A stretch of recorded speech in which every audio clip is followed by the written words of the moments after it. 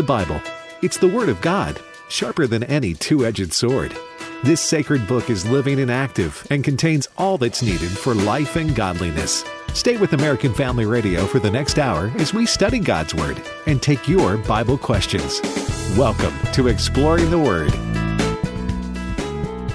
What do you think of when you think of the word pediatrician or pediatrics? Well, you probably think of children, and we're going to talk about that word that's in a verse in 1 John chapter 2. We welcome you to Exploring the Word. Alex McFarland here along with Bert Harper. So honored that you're listening to the American Family Radio Network, and we invite you to get a Bible, turn to the New Testament book of 1 John chapter 2, and we'll pick up at verse 18. Well, Bert, it's great to be with you on the air, be in the Word of God, but I want to give a shout-out and a thank you to somebody. May I do that? Go right ahead. I wonder who it is. Well, it's the Catawba River Baptist Association in western North Carolina, up in the beautiful mountains of North Carolina. I'm on my way to Ridgecrest. Bert, have you ever heard of Ridgecrest? I have not only heard of it, I have spent several weeks there in the summer, especially when I was a youth minister and then also as a pastor. And some of the, I'm telling you, one of the great weeks I was there is Adrian Rogers was the camp pastor. And I got to meet him, talk with him, and hear him. And I'm telling you, it was a treat. So that's a glorious place, Alex. Well, it is. Ridgecrest right now is going on a national conference of Child Evangelism Fellowship, CEF, and it's kind of a big deal. I think they only have their conference about every 4 years. And tomorrow I have the privilege of speaking, and I'm going to talk about worldview and apologetics for young people, defending the biblical worldview. But I'm on my way to Ridgecrest, and to stop over and meet and do the show from their offices, the Catawba River Baptist Association graciously is letting me use their conference room. And so isn't it a blessing? There's just good, godly people all over that are ready to link arms to share the gospel. That is awesome, Alex. And I got to ask, is the Catawba River named after the Catawba tree? Do you know anything about Catawba trees? I know. I definitely know what Catawba trees are, yes. Did you ever have any Catawba worms on the trees? Let me tell you, they will bite a horse. Hey, here's another story for another day. Yeah. But let me just say, if you're about 12 years old and you're riding a horse and that horse gets bitten by a Catawba worm, you'll get thrown.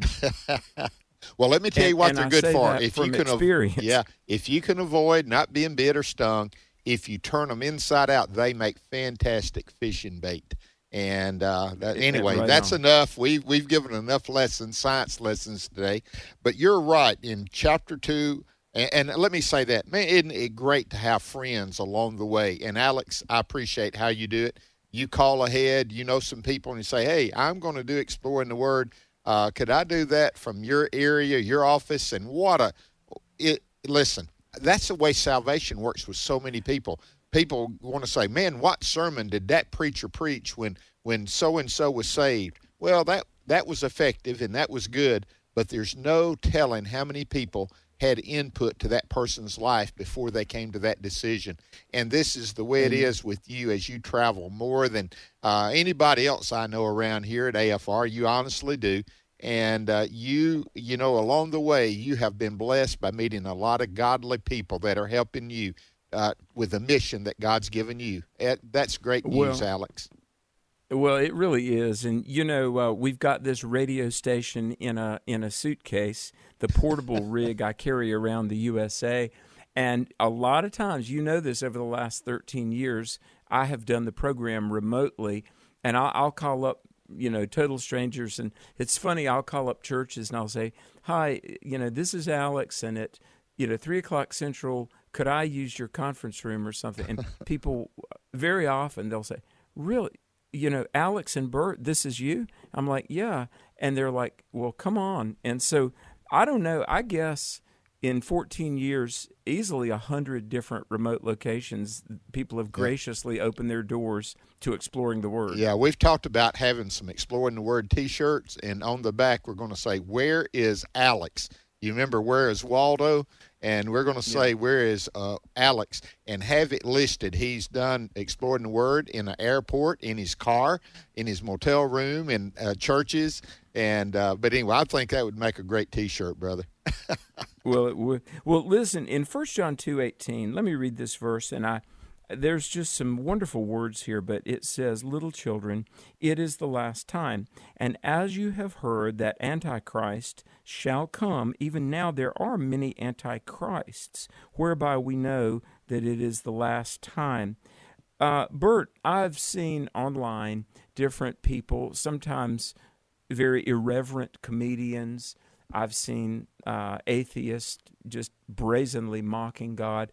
But the spirit of Antichrist, the mindset that denies Jesus, that denies the Word of God, that denies moral truth, the mindset of anti-God, anti-salvation, unrighteousness, it's been around for centuries, but there is going to come the man of sin, the Antichrist.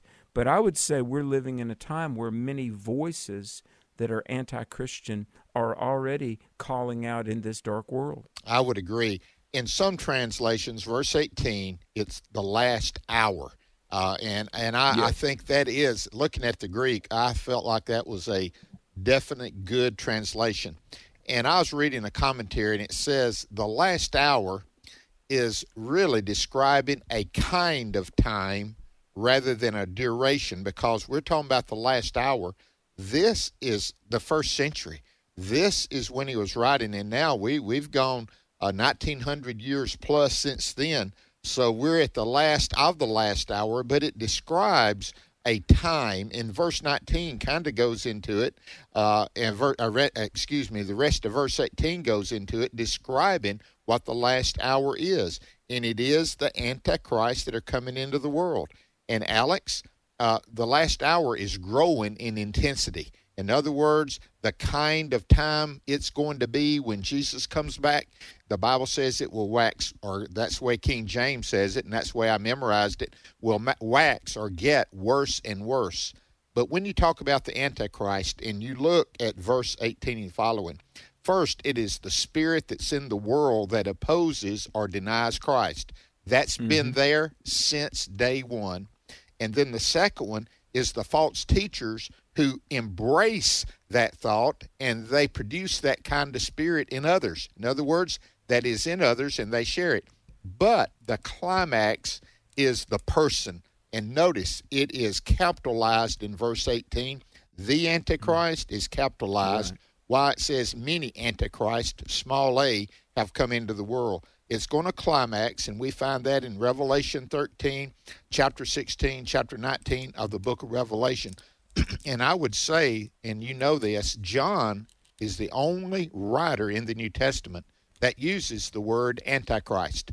They'll call him other names, son of perdition and others, but John uses the word Antichrist. And with him following that up in the book of Revelation, it really has stuck, and we understand that, don't we? Well, we do. I mean, he, as the last apostle and as the one, as you alluded to, that would write the book of Revelation, John is the prophetic writer of the New Testament. I know there in 1st and 2nd Thessalonians, there's prophecy. In 1 Corinthians 15, there's prophecy. In 1st and 2nd Peter, there's prophecy.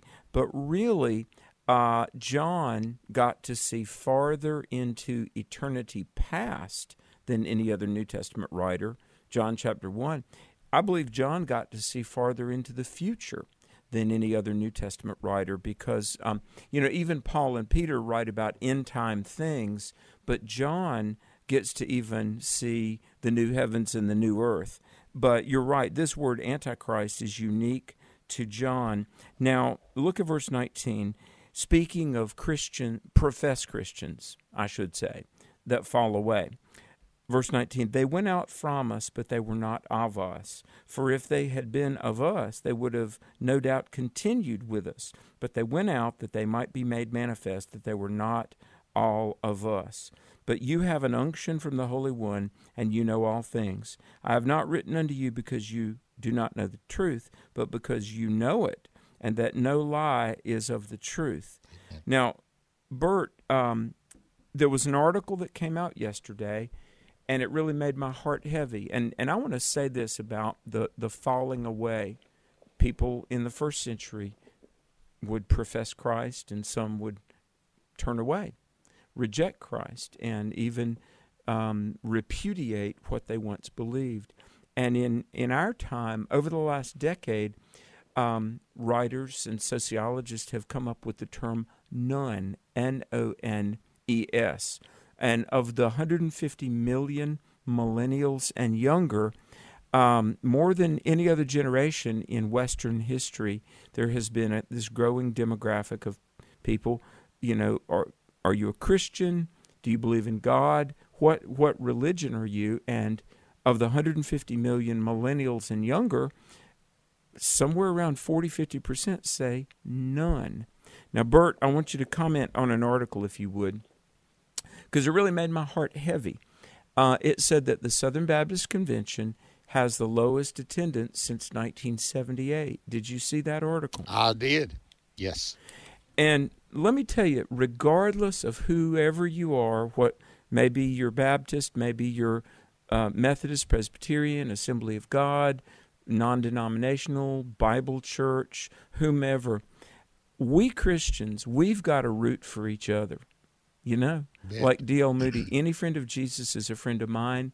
And I want to tell you, it's interesting how the different denominations, everybody brings something unique to the table. The Pentecostals wonderfully preach about the Holy Spirit, and we need that, right?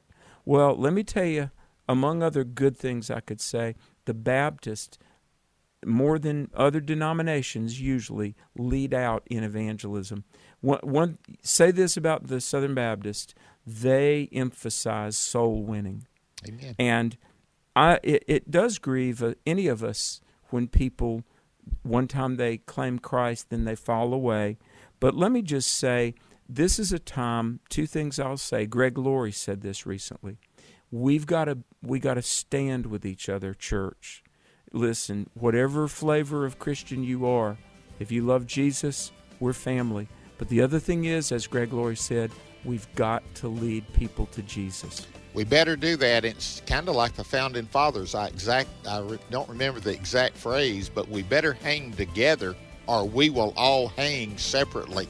And so we need to hang together, sharing Christ with a world that needs to know Him. We'll be back right after this break.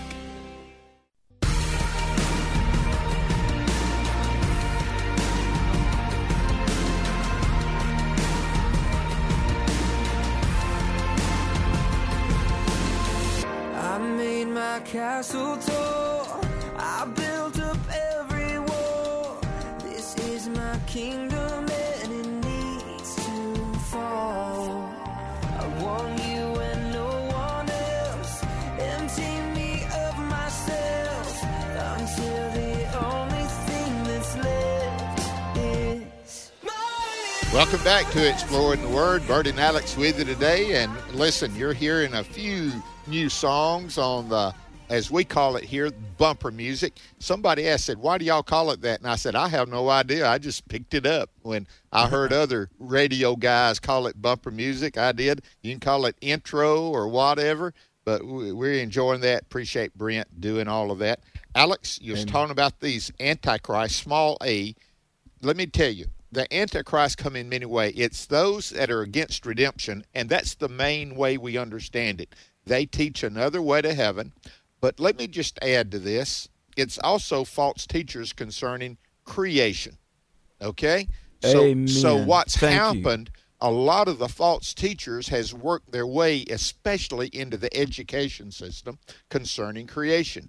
And a lot of false teachers concerning redemption has worked their way into the church organization. So these are all false teachers, and that's why these college students and why your job, and I do it when I preach, I lay it out before them how we can have faith in the Word of God. Apologetics, why we can defend it, it's true, it's right, is because they're going into these anti-God educational system so many times, and they're hearing false teachers concerning creation. So we need to, I don't think I've heard a lot of folks talk about it that way, but it really is. It's false teaching concerning creation. And so, Alex, that leads down a trail of false teachings concerning redemption. And but if you get creation and redemption right, I want to just tell you, it puts you in steady stream, ready for truth, don't you? Doesn't it? Well, absolutely. And let us say this, and we could elaborate at length, but maybe another show. The existence of God, the authenticity of the Bible, the reality of Jesus, who literally, historically lived and rose from the grave, all of these claims of the Christian faith, we can defend. Compelling lines of evidence point to the truth of the Christian faith. And then I'm going to get to verse 20 and talk about our personal experience of it. But here's my point, folks. Don't be misled. If you hear a voice on TV or some writer or some professor or some celebrity or whomever denying the Christian worldview, don't be misled. Compelling lines of evidence point to the truth of Christianity. And Bert, it's my joy when we organize our conferences. There is the simple gospel that God loves you, Christ died for you. But we've been so privileged in 25 years to schedule PhDs of every discipline imaginable: history, science, mathematics, biology, chemistry, physics, the legal field, historians, archaeologists. I've booked them all. And we know PhDs of every discipline. And I'm thinking right now of a chemist in Kingsport, Tennessee at Eastman Chemical. There's a wonderful lady I met there. She got her job out of 24,000 applicants, one of the most esteemed chemists literally in the world. And she's a born-again Christian, a six-day believer in creation. And so, folks, don't fall away, because the truth is on the side of the evidence. But here's the thing. Alex, verse 21, and I know you got to go back. No lie is of the truth. It's truth that we're standing on. Go ahead. I just wanted to make sure It is truth. Go ahead. Well, verse 20 says, you have an unction from the Holy One. Literally, the word is an anointing, and you know all things. Now, it doesn't mean that any of us are omniscient. Really, only God has all knowledge. But it really means that we know Christ in the sense of we have personally experienced it, and we'll revisit the word know that you so wisely pointed out. 1 John contains that word, 30 times. First of all, we know the Savior that we have trusted in, and we have a solid grasp on God's revelation such that we don't have to be misled intellectually or morally. Now, Bert, some people fall away out of intellectual skepticism. Other people fall away out of moral failure. And they feed on each other. Let me just share. They do. Have you noticed they run parallel many, many times? Yeah, and friend, don't fall in either direction. There's this narrow path called the life of the disciple, and there's a ditch on either side. There's the ditch of doubt and unbelief. There's the ditch of immorality and disobedience. Don't fall either way. Keep your eyes on Jesus. Watchman Nee, the Christian leader, I believe he was Chinese, but yes. He said, Christianity is this: feet on the path, eyes on the Savior, hand to the plow. Amen. Hey, we haven't quoted Watchman Nee in a long time, but there's another one worth quoting. Go back to verse 19. We like quotes, we don't do, we? And because we're standing on the shoulders of giants that's gone before us concerning the Word of God, and that we've read their material, and it has blessed us and helped us. But the word continued with us is also the word abide, some from the same root. And this Amen. is what you get from verse 18 all the way through 29. You'll find that word appearing again. And so what it's talking about, verse 19 sets this up of abiding in Christ. If you know him, the word abide has the idea of remaining in him. And if you know him, you'll remain in him, you'll stay with him. But if not, something's going to happen, and it will be revealed one day that you went out, that you weren't of us in the first place. So people talk about the phrase, oh, once saved, always saved. If I believe that, I would live anyway. No, if you're once saved, all things have become new. If you're really saved, things have changed. Yes, you still have the carnal body. You still have those things. But I'm just telling you, have a new spirit. You have a new direction. And listen, you feed upon Christ. Abide in him, remain in him, continue in him. That's the whole idea, Alex. And so we have people, the pastor as much as anything, equipping them to know the truth, but also encouraging them to stay with the truth. Don't be led astray by who? The little antichrist that comes along. Have you noticed most of the antichrist false teachers, they go out after people that are in church that have kind of been disgruntled, and they go after them more than they do anywhere else so they can pull them away. And so that's what Satan wants them to do, is be pulled away, because if they stay in the church and they continue listening, hopefully they will respond to the truth and be set free in Christ Jesus. So here it is. You that are listening today and you're saved, abide in Christ, stay in Christ, remain in him, stay with the stuff, continue to go to church, study his word, serve others. And I want to tell you, Alex, that's what we're left here for, isn't it? Well, it really is. It really is. And there is something to be said for staying with the stuff. Yes. And staying with the Savior. Now, verse 22 is a very famous verse, 1 John 2:22. John asks a question, who is a liar but he that denies that Jesus is the Christ? He is Antichrist that denies the Father and the Son. Whosoever denieth the Son, the same hath not the Father. But he that acknowledges the Son has the Father also. Now, all right, first of all, let's look at this. I've got the King James with me, but it says, who is a liar? Really, the definite article in the original language is the. Who is the liar? But the one who denies Jesus is the Christ. The implication of this is, okay, Satan is the liar, but anybody that denies the incarnation and the deity of Christ is really singing off the same song sheet as Satan, by the way. Now, one of the litmus tests for Christian orthodoxy is like Jesus asked the disciples, who do you say that I am? So, folks, it's very key. John 8:24, Jesus said, and I could give many scriptures, but part of being a Christian is to acknowledge the deity of Christ, that Jesus is not merely a good man, but the God-man, God incarnate. So, verse 22 is a litmus test. Whenever anybody says, well, Jesus, I accept that he was a wise teacher, but not the only Savior, not God incarnate. According to 1 John 2:22, that is the mindset, the perspective of the Antichrist. And by the way, Bert, you comment, then I've got one other thought on this verse, if you would. Okay, let me just share with you. This whole idea of what he's saying is connected also, verse 23. Whoever denies the Son does not have the Father either. I could not help but remember Jesus when they were really getting him, the Pharisees, and they were sharing him. He said, you are of your father, the devil.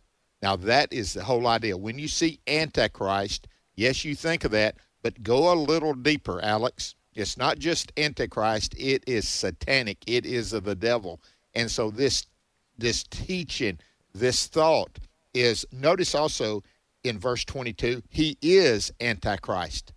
Now, again, the A and the D doesn't have an article in front. He is Antichrist. That's the reason I was talking about earlier when it talks about the idea of the Antichrist in the last hour. This is the spirit of Antichrist. It's always been with us. It gets stronger and stronger and stronger until it culminates in the Antichrist. And so, listen, we stand with Christ all the way. Well, and let me say the word liar there. in the Greek is the word pseudo. Pseudo. It's a variant of that. Now, whenever you hear the prefix pseudo, like pseudoscience or pseudonym, it's a prefix that means something fake. It really means an imposter. It's very interesting. Who is a liar but he that denies Jesus is the Christ? Okay, the word Christ is the Greek word for Messiah. It means anointed one, Christos. It's a Latin and a Greek word. But the 7 titles that the New Testament uses, Son of God, Son of Man, God, Lord, Messiah, Christ, these words mean the Savior. Now, when somebody denies that Jesus is the virgin-born, God incarnate Savior sent from God, I mean, that's pseudo-theology. In other words, it's false. And again, 1 John 2:22, it's the mindset of the Antichrist. And Bert, I've dialogued with a lot of people, and I've heard this so many times where people will kind of piously want to give a nod to Jesus, and they'll say, well, he was a great teacher, but not the one and only Savior. Well, no, he claimed to be the only way, and he also rose from the dead. So it behooves us, one and all, to accept what Christ taught about himself, that he is the way of salvation. Now, down there in verse 24, let that therefore abide in you which you have heard from the beginning. If that which you have heard from the beginning shall remain in you, you shall also continue in the Son and in the Father. I remember when I walked that aisle and I knew the Holy Spirit was calling me, and I somehow, by the grace of God, Bert, I realized that I was making a decision to follow the Lord. I didn't know I was going to be a preacher at that point, but I remember, and this thought went through my head, and I give God the glory, but I thought this: if I'm going to do it, I'm going to do it.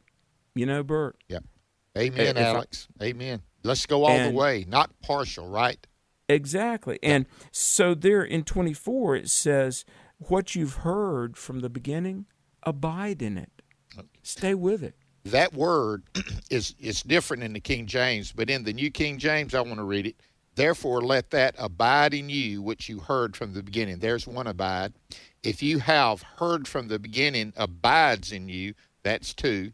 And you also abide in the Son and in the Father. 3 times in verse 24, he's talking about sticking to the stuff. In other words, staying with it. You remember that scripture that Paul says you have fallen from grace? It wasn't talking about them falling from salvation. It was talking about falling from what he had taught them, that you're saved by grace through faith. And so that is so important that we understand that we abide in him. And this is the promise that he has promised us. What is it? Eternal life. An eternal life is not just a duration. It is a quality. It's not just quantity. It is quality. Eternal life we have in him, to know him. And it says, I've come that you might have life and have it what? Abundantly. And so this eternal life is real life. Let me just share with you. We're talking about everything that Satan does, Antichrist. What Satan does, and he does it also through false teachers, Antichrist, is give you counterfeits. Satan has never had an original thought in his existence. Amen. Everything else he has is a something that he has seen and he has taken and he has confused it, he has corrupted it, and in salvation he has counterfeit. So here he is. You've got counterfeit teachers known as Antichrist. They teach a counterfeit doctrine. They lead to a counterfeit salvation, which leads to a counterfeit life. Everything stems from the root, and that root from Satan is what? You already said it, the liar. Alex, that's where it leads to. Hey, we're going to take phone calls. You ready to do that, Alex? Let's do it, folks. The number is 888-589-8840, 888-589-8840. Call us with your Bible question. Exploring the Word is back after this brief break, and we look forward to talking with you. Stay with us. I've seen shame, the kind that comes from mistakes, the kind that won't go away. When I turned around, they were right there to remind me. I've seen regret, the kind that messes with your head, the failures and the can't forget. But standing here now, I'm thinking. Welcome God back to Exploring the Word. Alex and Bert here. So glad that you're listening. The number is 888-589-8840, and this is the part of the program where we open up the phones and we talk to you, and we'll take your Bible questions. And by the way, Bert, I have the privilege this week of hosting Jenna Ellis in the Morning, which is heard 8 to 9 Eastern, 7 to 8 Central Time. So we've had a good 3 days, and tomorrow and Friday, if anybody is an early riser, I'll be on American Family Radio in the Jenna Ellis program. You know, I was feeling sorry for you having to get up so early, but then I figured out that was 8 o'clock Eastern Time, and you're in Eastern. So I quit feeling sorry for you. No. Well, good. No, Alex, hey, I've been listening. You're doing a great job, and I appreciate it, brother. And it is so neat to have you able to pinch hit for different hosts all during the day, and so we thank God for that. So tune in tomorrow, those of you that listen to Exploring the Word, 8 o'clock Central Time, and you can hear more of Alex. I know you would enjoy it. Well, let's go to the phone lines, and let's go to Oklahoma and talk to Joe. Welcome, Joe. Thanks, guys. How you doing? Doing well. Good to hear from you today. Thanks, sir. Hey, I've talked to you guys before, so you kind of become my go-to guys for Bible stuff. And I got a question for you. I've been struggling with this for a while now, and I'm a little confused, and I figured you guys could straighten me out. And here's my issue. A lot of folks talk about Jesus as being God incarnate. And if that's the case, why do we call him the Son of God? And what complicates it a little further is he's praying to God when he's here. He prayed to God in the Garden of Gethsemane. He prayed on the cross. He prayed to God in the tomb of Lazarus. So is he praying to himself? Is he God, or is he the Son of God? Which is it? Okay, thank you, Joe. Great question, and a lot of folks get that. I want to give you an event, Joe. It'll add to that, and then Alex will take you further. But remember, at Jesus' baptism, you talk about Jesus praying to the Father. What about the baptism? And then what about the Mount of Transfiguration? It wasn't Jesus speaking, but the Heavenly Father speaking, saying, "This is my beloved Son." So it was Father from heaven speaking to his Son, who is God, here upon earth. It is. Let me just share with you. It's bigger than your brain, my brain, or even Alex's brain to get your mind around that completely, because it's called the Trinity. But, Alex, we have the Father speaking to his Son as well as the Son praying to the Father all through the New Testament, don't we? We really do. And, sir, thanks for this very wonderful question, because this is under the subject of Christology. What do we believe about Jesus Christ? Now, I mentioned earlier that the New Testament uses words like Christ, Messiah, Son of God, Savior, Lord, God, and Son of Man. Those are the 7 titles that all refer to Christ's deity. Now, Son of God really means son from God. And what's interesting is over 500 times these titles appear in the New Testament: Messiah, Christ, Son of God, Savior, Lord, God, and Son of Man. Bert, I think the only way to really understand this is to acknowledge the Trinity. Father, Son, Holy Spirit, one God, and yet eternally present in Father, Son, Holy Spirit. So Jesus was praying to the Father, and let's remember also that while he was here on earth, Jesus, one person, but 2 natures, fully God, fully man, but not fallen man. And really, I'll grant you this is complicated, but this is why he was able to bear our sin on Calvary's cross. Because perfect humanity, full deity, and the guilt, he had to give his own. He was not merely innocent, he was righteous. Amen. And all of our guilt was deflected and put on him. And so, one last thing, Jesus really does understand. Let me say, folks, if you've ever been fearful, if you've ever felt abandoned, if you've ever felt betrayed, he would pray to the Father, because in the human side of Jesus, the Bible says he felt all the pains that we feel, tempted in every way that we are tempted, yet without sin. Bert, can't we legitimately say, every one of us, we can legitimately say, Jesus understands? Amen. He is a high priest. He is the sacrifice. He understands. That's who he is. There's nobody like Jesus, I'll grant you.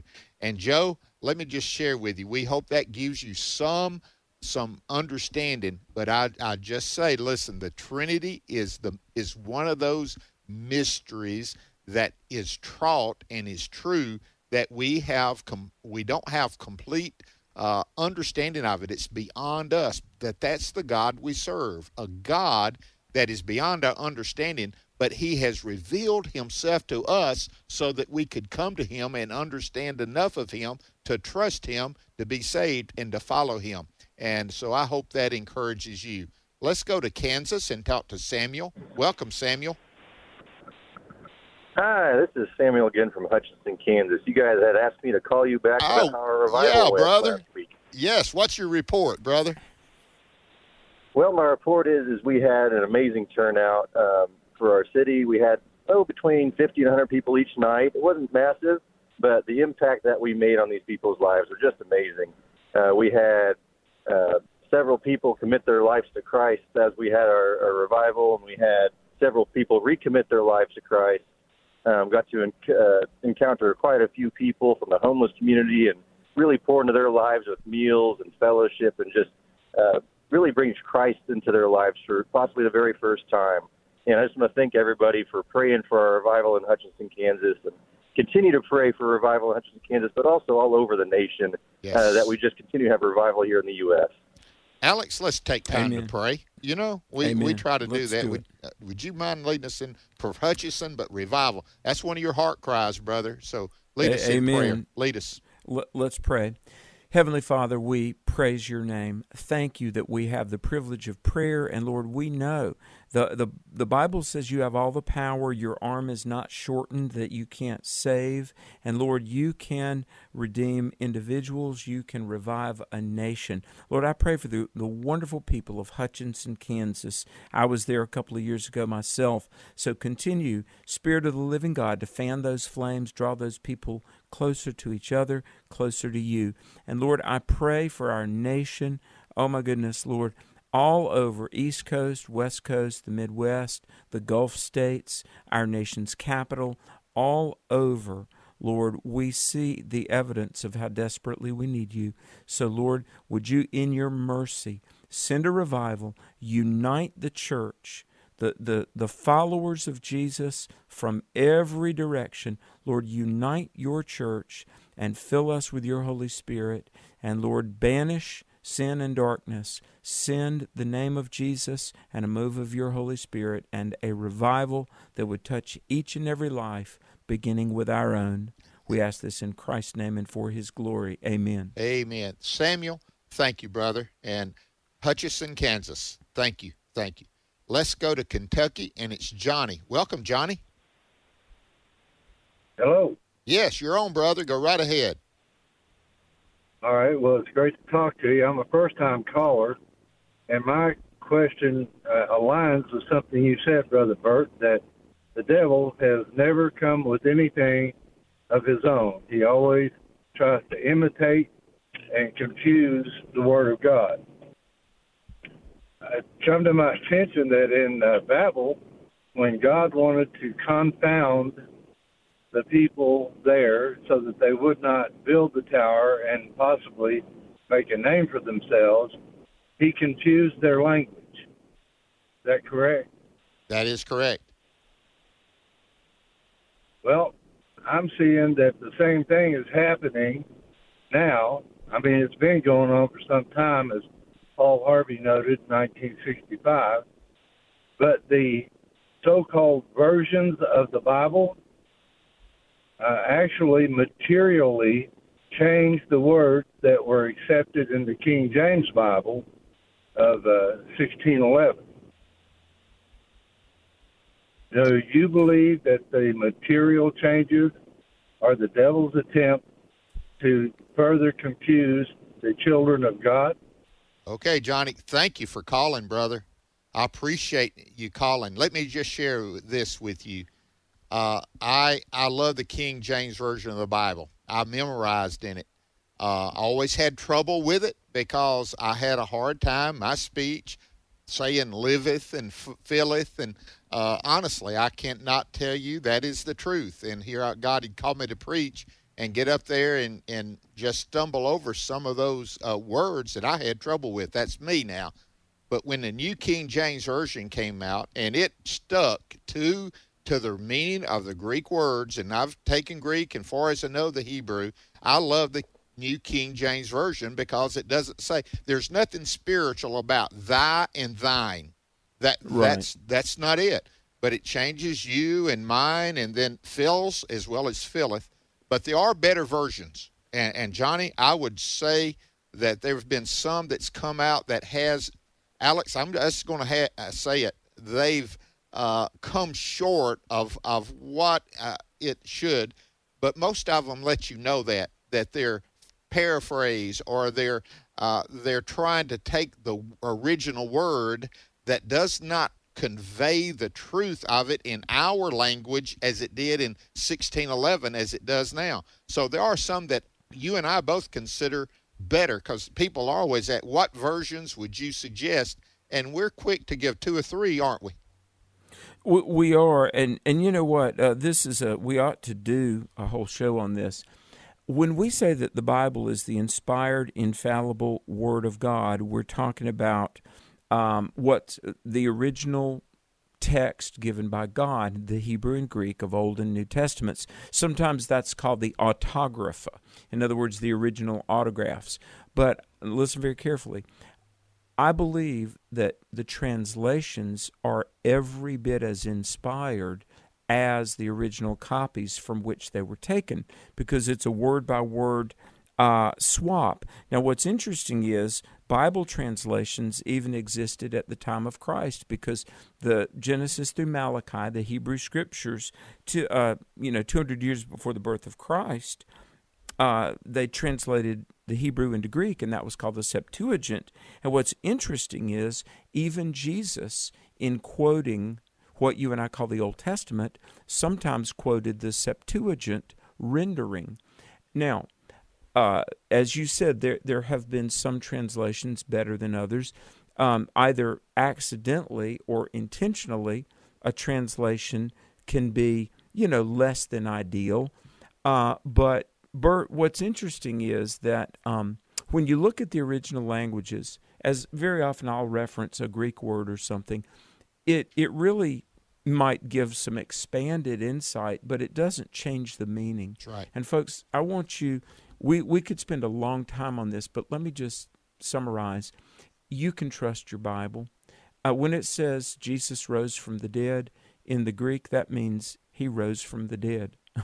When it says, believe on the Lord Jesus Christ and thou shalt be saved, or you will be saved, whether it's Elizabethan English of 1611 or the modern vernacular of the Holman Christian Standard, the New American Standard, the NLT, the ESV, they're all good.